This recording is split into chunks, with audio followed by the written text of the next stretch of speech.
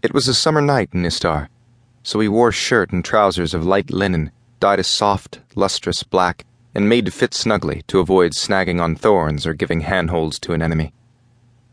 His feet were shod with moccasins in the style of the Qualinesti elves' rangers, silent, supple, and also black.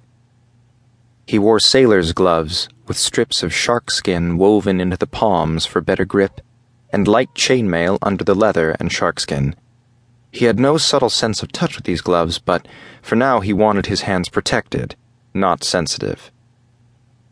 Where his shirt revealed his sinewy neck and throat, a dull glimmer of metal also revealed more light mail. A knight of Salamnia or a seasoned officer in Istar's army would have admired that mail, then wondered where its wearer had obtained it. The wearer was alive and free today because he did not linger to answer such questions, even when he could not keep them from being asked in the first place. Around his waist, the thief wore a heavy belt of black leather, hung with various pouches that swayed ponderously and bulged suspiciously. They were rather an odd assortment, some bought in Pursemaker's Square, some acquired during the course of the wearer's night work, and some made with his own hands from properly bought and paid for materials to hold special tools that not one of his craft could be trusted to see. There were more than a few of the last, for the man had been a thief for nearly 15 years. On his head he wore a metal cap, forged to protect the back of his head and covered with black padding both within and without to prevent chafing and soften blows. It left his ears and the whole of his face, cheeks, and throat bare, except for a carefully applied coat of blackening. Some of the thief's comrades preferred all-encompassing combinations of hood and mask. Pervin thought those interfered with an honest thief's hearing, might slip out of position to block his eyes, and were generally as much hazard as help. Even among those who blackened their faces, there were differing opinions about the best material. Some favored ashes of burned, glorious beans, others elk's milk leaf mixed with dried bilberries, the whole burned while a red robe wizard cast certain minor spells over it. The thief felt that the first wore off too quickly, and that the second lasted forever, and took even longer to pay for. Not all who lived by theft, he thought, were those who actually worked at night. There were more than a few who lived by selling to night workers that which they did not need at prices they could not truly afford.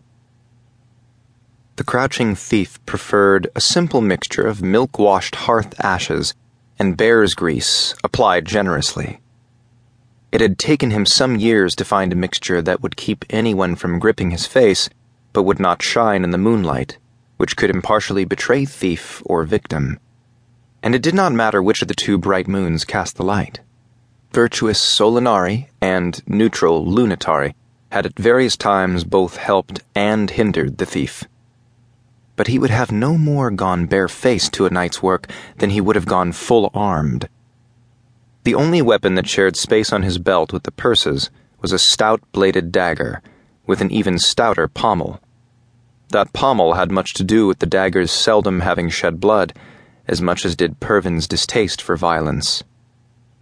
With the dagger reversed and the pommel applied smartly to an opponent's wrist, knee, or skull, it was a rare man who continued fight or pursuit, if he did not fall down senseless to wake later, in need of healing but not of burying or mourning. The thief was more than a trifle proud of the fact that, though he had in his time profited enough from his night work to afford a manor, had he so chosen, no one mourned kin or swore vengeance for a life he had taken. There were those who had sworn to avenge the theft of every sort of possession, from strong boxes of golden coins to vials of alleged Qualinesti love potions. They were rare, however, folk who would avenge their goods, and less dangerous than those who sought blood. Or so experience had taught the man who called himself Pervin the Thief. As with most of the brothers and sisters of the night work, he used no family name to protect both himself and any kin. Tonight's experience would teach a different lesson, and set him on a long road away from night work.